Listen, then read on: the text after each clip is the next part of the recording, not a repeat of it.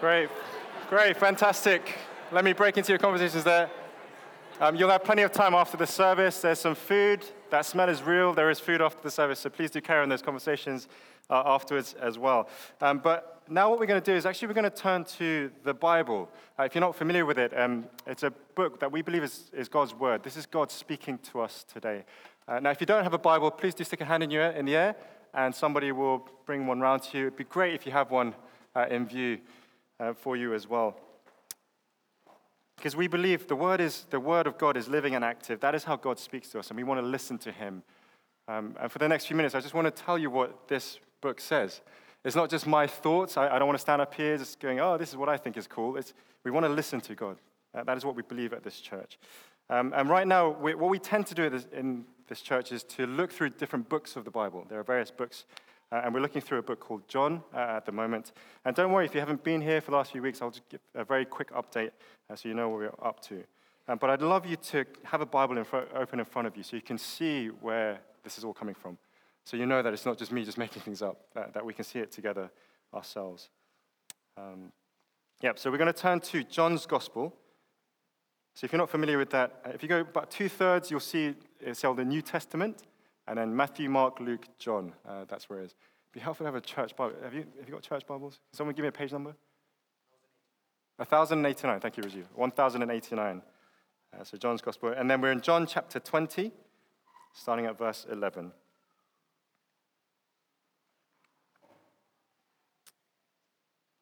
Great. So I'm going to read it. We'll just follow it through, and then we're going to dive into it. Now Mary stood outside the tomb crying.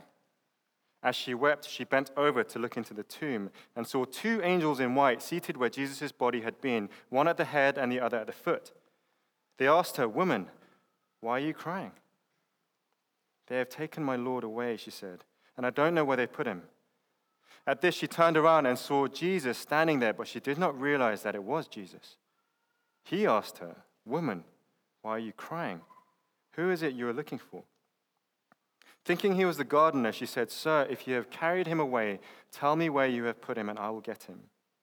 And Jesus said to her, "Mary." She turned toward him and cried out in Aramaic, "Rabboni," which means teacher. And Jesus said, "Do not hold on to me, for I have not yet ascended to the Father. Go instead to my brothers and tell them, I am ascending to my Father and your Father, to my God and your God." Mary Magdalene went to the disciples with the news, "I have seen the Lord." And she told them that he had said these things to her. Let me just ask for God's help before we dive in. I'm going to pray. And praying is just speaking to our Father in heaven, and that's what I'm going to do now. So let's pray together. Lord, please still our hearts. Grant us peace as we come to your word now. Father, by your Spirit, help us to hear your voice, hear what you want to speak to us about today. Amen. Amen. Right, so to just give you a really quick recap to where we have got to. So Jesus, there's a man called Jesus. He's in the Middle East in Nazareth about some 2,000 years ago, and he's been doing some wonderful and amazing things. He's been healing people. He's been teaching some amazing things. He's been butting up against the leaders, saying, "Hey, you guys have got it all wrong." He challenged people. But the religious leaders didn't like that. And it's led him to his death. And we're just at the point after Jesus has been crucified and nailed to a Roman cross, where he died and was put in a tomb. The tomb was sealed with this huge, heavy stone. And last week we saw how 3 days after he had died, the stone was rolled away, and in the tomb what was left was a pile of linen. Jesus' body was wrapped in linen, but all that's left is linen, and there is no body there. That is where we've got to. And from this week onwards, what we're going to see is how we meet various people who come to meet and see Jesus alive, risen from the grave, from the tomb, no longer dead, to show us, look, this is God's big plan. This is what it's all about.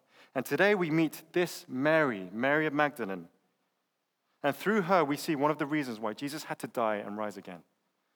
Why Jesus did what he did at the cross and the tomb, and why those truths are so central to the Christian faith. That is what I want us to see today. And it's one simple thing that I want all of us to keep in our minds as we read this story, as we go through this story. is to see this. How do we move from sorrow to joy? How is it that we move from sorrow to joy?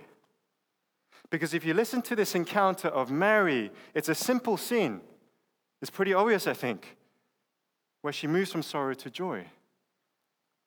And we sort of get that, I think, in our hearts. Because I think in the world we live in, we want to do the same. We want to move from sorrow to joy, don't we? We want to move out of sadness and hurt and pain into happiness and laughter. From war, which we were remembering earlier today, to peace. We love those sorts of storylines, don't we? I mean, it's the storyline of so many movies and TV shows. There's a huge dip, there's some sort of big enemy, something goes wrong, and the longing is towards joy, towards this place where that sorrow doesn't exist anymore. Disney is all about that. Lion King, Little Mermaid, Aladdin. Last week we had A Whole New World. I'm not going to do it this week. Frozen. If you don't like Disney, let's go to Marvel. The Marvel series is the same. Thanos, Brick Destruction. I hope I'm not spoiling it for people, but the Marvel team wins. It'll save you about 20 hours of watching. Yeah. But look, these are all fiction. But they reflect something of the reality that we long for, that we hope for. The reality is that I think we are often surrounded by sadness and sorrow, worry and concerns. Things like war, energy crisis, economic inflation. Things within, broken relationships, physical and mental pain, addictions and vices that grip us, even death. I saw a pastor friend this week just gone who's at another church. He's been there for about a year and a half, about the same as me. And he told me the last 2 weeks had been some of the hardest in his life. He'd had to take 2 funerals. One of a couple who'd been there for 40 years and died in a car accident on the way home from holiday. And another, totally separate, the sudden death of a 13-year-old girl in their church. He was finding it so hard. That sorrow is real. That is the reality that we so often live in. And the world says, look, we spend so much energy, so much time, so much of our resources to try and get out, to try and find some joy, some hope. Like a hamster on a wheel, we're chasing and chasing to get away from the things that suck, to get away from that sorrow. We try and forge some new reality that might make us think, actually, things aren't actually that bad. And what I'd love us to see is that how, through this encounter with Mary, we see where real joy is found. It's not something that she conjures up herself, that she tries to discover for herself, like we try and do in this world. Actually, it's a joy that comes to find her, that meets her in her sorrow and in her pain. Now, if you don't know a lot about Mary, let me tell you about what she's like. She was a troubled woman. In Luke's gospel, another gospel just before John, in Luke chapter 8, it mentions how she was once demon-possessed. That's just to say that the Bible makes it clear that there is a spiritual realm that is real. Spiritual oppression is real. And it can often be the reason for the darkness and the oppression that we feel in our lives, in our minds, and our hearts. And that is exactly what Mary was going through. She would have been in so much pain, so much darkness, until she met a man called Jesus who freed her from it, who gave her hope. What else could she do but follow this man? So she spends the next few years of her life following this man and with his 12 disciples. She saw so many things that Jesus did, so many incredible things. She heard so many great teachings from Jesus. She was somebody who loved her Lord and her Master, who was so committed to following him. Even when Jesus was crucified, many of the male disciples had fled. But who was there? Mary. So can you imagine how she might have felt watching Jesus die? The one who had freed her from her oppression, who had taught her so much, who had cared so deeply for her. She sees him dying before her very eyes. Blood and water flowing out from him. She watched at the foot of the cross as Jesus breathed his last. There she is. She thought she'd escaped it, but she's back in that reality, one of death and sorrow that we so often feel in this world. That is all she knows. Her reality seems to be, in everything, it just seems to end in death. A reality that's infused with sorrow and tears.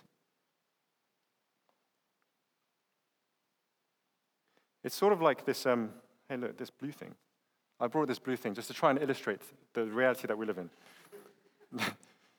It's pretty cool. Okay, apparently this toy is indestructible. Let's try it. This is what it feels like. This is our reality, sorrow and despair. Every time we try and push it down, it kind of pops up somewhere else. So then you try and push, there you go. But this is the point. You keep trying to push it down, and it keeps coming back and back and back. That is the reality we live in. It's quite fun. Aldi, $4.99. Anyway, there you go. But that's the point I'm trying to illustrate. That's the framework of the reality that she lives in, and we live in. One that we try and push down and get away from sorrow and despair, but it keeps coming back. And in that reality that she lives in, she then approaches the tomb. But as she approaches, the stone's rolled away. So she's like, what's going on here? But within that reality that she lives in, how else can she understand this but to think somebody has taken his body? She says it 3 times in this whole chapter.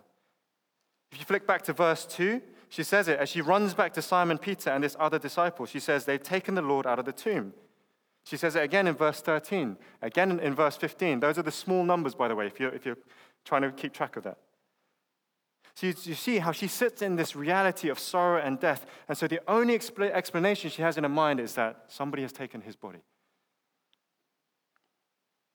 But here's what I want us to see. 3 simple things that God shows us to show how he has broken into that reality, how he moves us from sorrow to joy. The first one's a bit longer, the second 2 are definitely shorter. But here's the first one. God brings in a new reality.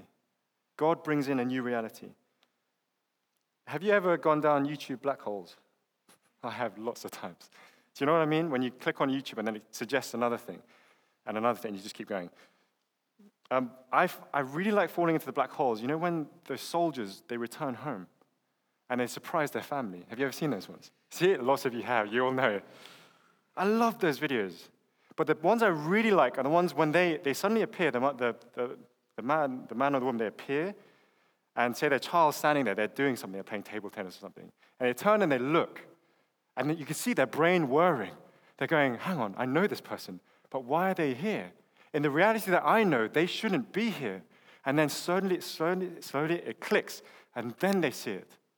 And then they say, Mom or Dad. And you see that moment of joy, tears streaming down their face. They run and jump into their arms.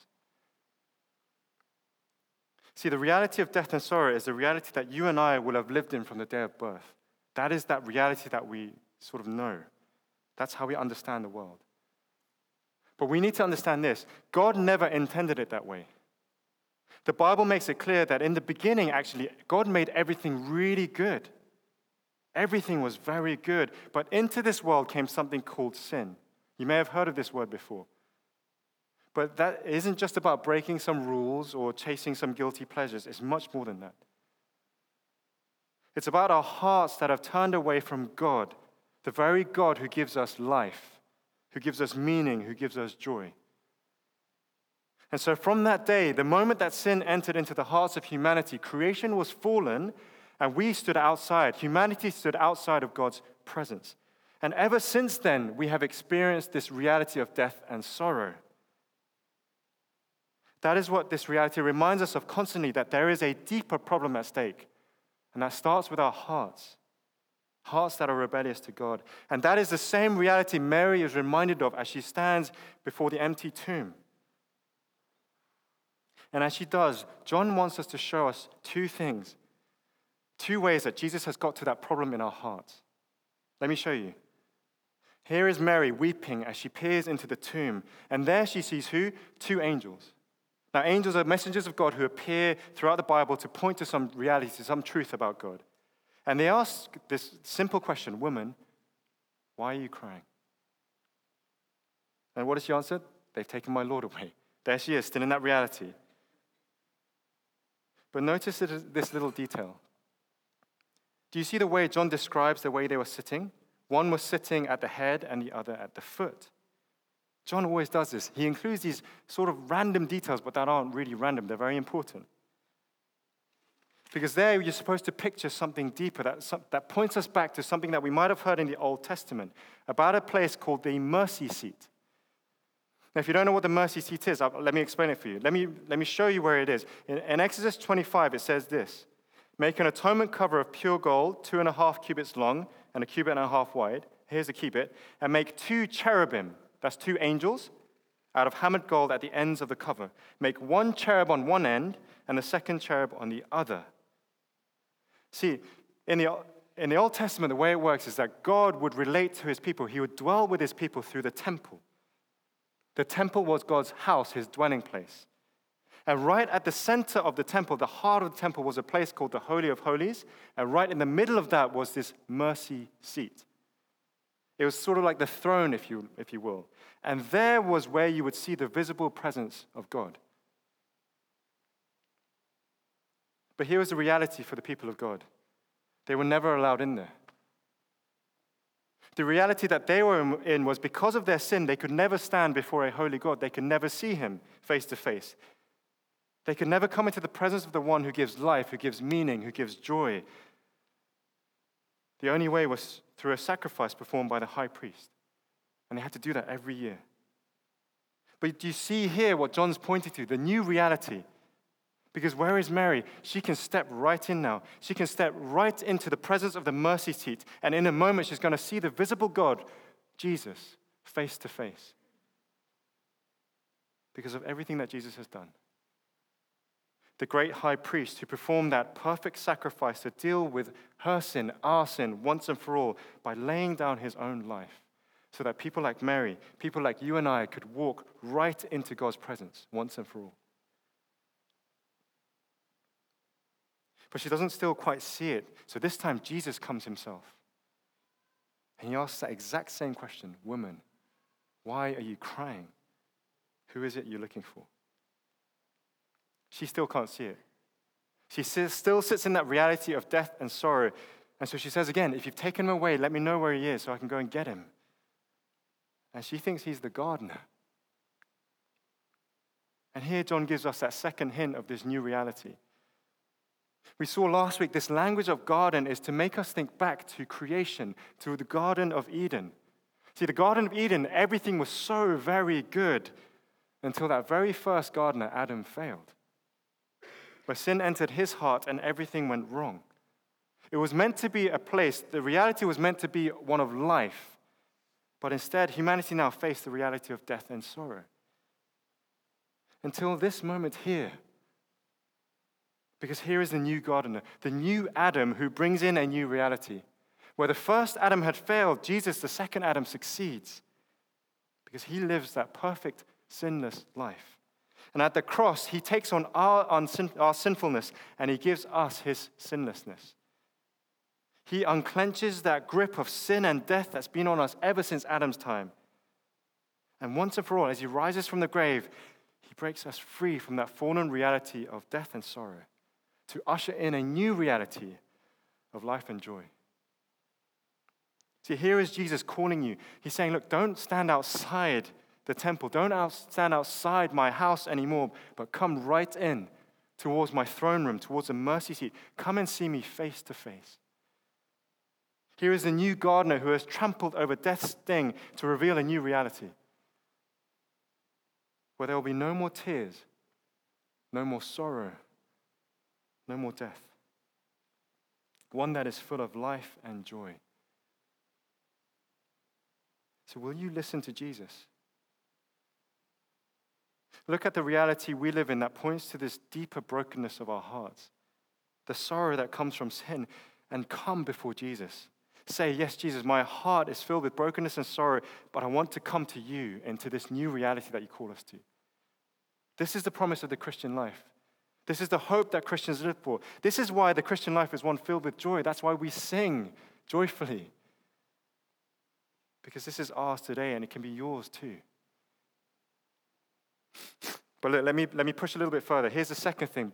We need to get this. The call is really specific because he knows your name. Jesus knows your name. You know those homecoming videos I was talking about? When the soldiers return, it's not a sort of parade where they sort of wave to loads of people. But they always come home to someone specific, to their child, and they say, look, I'm here. It's me. See, it's funny. Mary, I'm sure, would have known Jesus' voice, surely. She'd been with him for many years. And I don't think Jesus would have been putting on a voice, woman, why are you crying? I don't think Jesus would have been doing that. But until this point, her reality is still in that shadow of death and sorrow, until there comes this beautiful moment in verse 16. Jesus said to her, Mary. Jesus calls her name. All that he has achieved through his death and resurrection suddenly become clear and so real for Mary. We need to get this. You see, Jesus, he knows your name. He calls your name. He says, come, open your eyes, open your ears, see me and hear me, because I have brought in this new reality with the scars on my hands and my feet. I can show you all that I've done. It's all finished, and it's for you. I'm calling you by name to come to me. If you've ever been to a big concert, you know someone like Ed Sheeran or something, if you're a big fan. When you get there, it's quite funny because I've never been, but I can imagine. Everyone's screaming and shouting, going, Ed, Ed, as though you know him. Okay, Ed, yeah. And then as he comes by, you're like hoping, oh, please, would you sign it? Ed. And he comes, he signs it, maybe, if you're lucky. He doesn't know you. He has no idea who you are. He just wants to get home as quickly as possible. He signs it and he goes. But look at Jesus. He doesn't come for some gigs or play a few songs. He's the creator of the universe. He is the theme tune of the entire universe. He has created billions and trillions of people throughout history. The stars that Anaya was talking about, he's named every single one of them. Why would he notice you? Because he loves you. Because he knows your name. Because he made you. He knows your thoughts, your desires, your heart, your sorrows, your joy. Jesus knows your name. He knows the number of hairs on your head. And he knows your greatest need. To be broken up from this reality of death and sorrow into this new reality of life and joy. See, I know for a fact, for some of us sitting here who would say, I follow Jesus, if I asked you, I'm sure all of you would say, yeah, I'm pretty sure Jesus knows me. And my call is this: if you're not following Jesus yet, maybe that's why you're here this afternoon. Because you need to hear Jesus calling your name. So my question is this: will you respond? Will you respond like Mary does here? Because as soon as she hears his voice, Mary, Rabboni, teacher, she says, yes, it's you. I'm here as your disciple. I'm here to follow you. Hear his voice calling your name. Come to him. Come and kneel at his feet as Mary does. Come and say, yes, I will follow you, Jesus. He knows you. He died and gave his life and rose again for you. Will you come to him? Now, if you're still a bit unsure, if you're still hesitant, then let me give you one more go. Here's the last thing. Here's what this reality means. It's not just that he knows us. It's not just that we come into God's presence now. But Jesus says, what's mine is yours. That is his promise. What's mine is yours. Sometimes when I go around close friends' homes and I go to visit, they say, oh, make yourself at home. You've heard that phrase before, right? It's a nice thing to say. I get what they're doing. But it sort of keeps reminding me, actually, this isn't my home. Plus, I'm not sure they'd want to really see me acting as though I'm at home. But that's sometimes the image we have of what God has done, calling us to a place called heaven. We sort of imagine fluffy clouds and candy floss, a bit like Super Mario Land. Hello! Where we just sort of take our place in God's home, and Jesus says, oh, come make yourself at home. But that is not what Jesus is saying. This new reality is so much more. Let me show you. Look at verse 17, and look at what Jesus says to Mary. He says, do not hold on to me, for I have not yet ascended to the Father. Go instead to my brothers and tell them, I am ascending to my Father and your Father, to my God and your God. Let me just help you understand the first bit about him ascending. Jesus has risen, and then he's been telling people throughout, I need to go to be with my Father in heaven. And so what Jesus is simply saying is this: look, Mary, don't cling on to me. I haven't gone to be with my Father yet, but I'm going soon. So you need to go and tell the disciples that I've risen, that I'm going to be with my Father, so go. And this is just a quick side note for us who are following Jesus. That is a call for us. Don't just cling to Jesus on your own, but go and tell people. Go and tell your brothers and sisters that Jesus is risen, that he lives. Why? Because we want people to know the reality that Jesus has brought in, but particularly this next bit. As Jesus says, look, go and tell my brothers, I am ascending to my Father and your Father, my God and your God. See, Jesus is the Son of God who has this very unique relationship. He's the only one who has ever been able to call the God of the universe his Father. But now in this new reality, Jesus doesn't say, look, make yourself at home, but he's saying to us, look, what's mine is yours. My dad is your dad now. He opens up this relationship that he's had to his followers, that we might also have this intimate family relationship with the God of the universe, the God who made and owns everything. See, this new reality isn't just that we come into this new place, not just even that we stand in the presence of God, but it's to say that God, we can call him Father.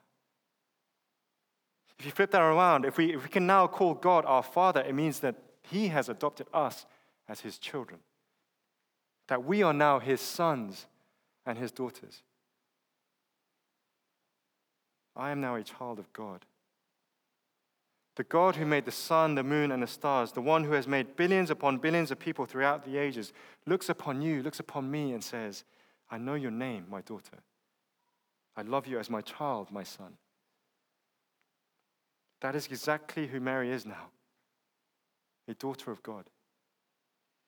Because Jesus died for her, rose again for her, because he knows her, and he calls her into this new reality to say, look, what's mine is yours. My dad is your dad. My Father is now your Father. So friends, we need to listen. Listen to Jesus calling your name, telling you to come, to step out of that reality of sorrow and death, to acknowledge the sorrow of sin in our hearts and to bring them to Jesus, to see how Jesus has dealt with them once and for all so that we can now step into this new reality with him. Come and call him Rabboni. Come and call him teacher. Commit your life and say, I will follow you from this day onwards. And follow him into this new reality that he's ushered in. One without sorrow and tears, but one that is now filled with life and joy, where we can call the God of the universe my Father. Will you respond to this call this afternoon? Will you respond? Let me pray together.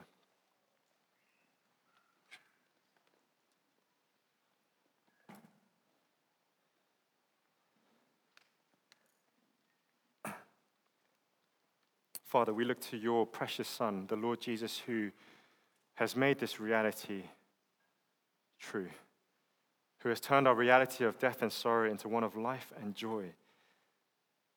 Father, we thank you for Jesus, for all that he has done, how he gave his life, how he's conquered death, how he knows us by name. Father, please, would we respond to his call this afternoon? Would we come to his feet and call him teacher and commit our lives to him? Father, if we're not doing that now, may you guide our hearts, open our hearts to see Jesus for who he is, for all that he has done, to know that he says to us, what's mine is yours, that his God is our God, that his Father is our Father. Please help us to see that this afternoon, we pray. In Jesus' name, amen.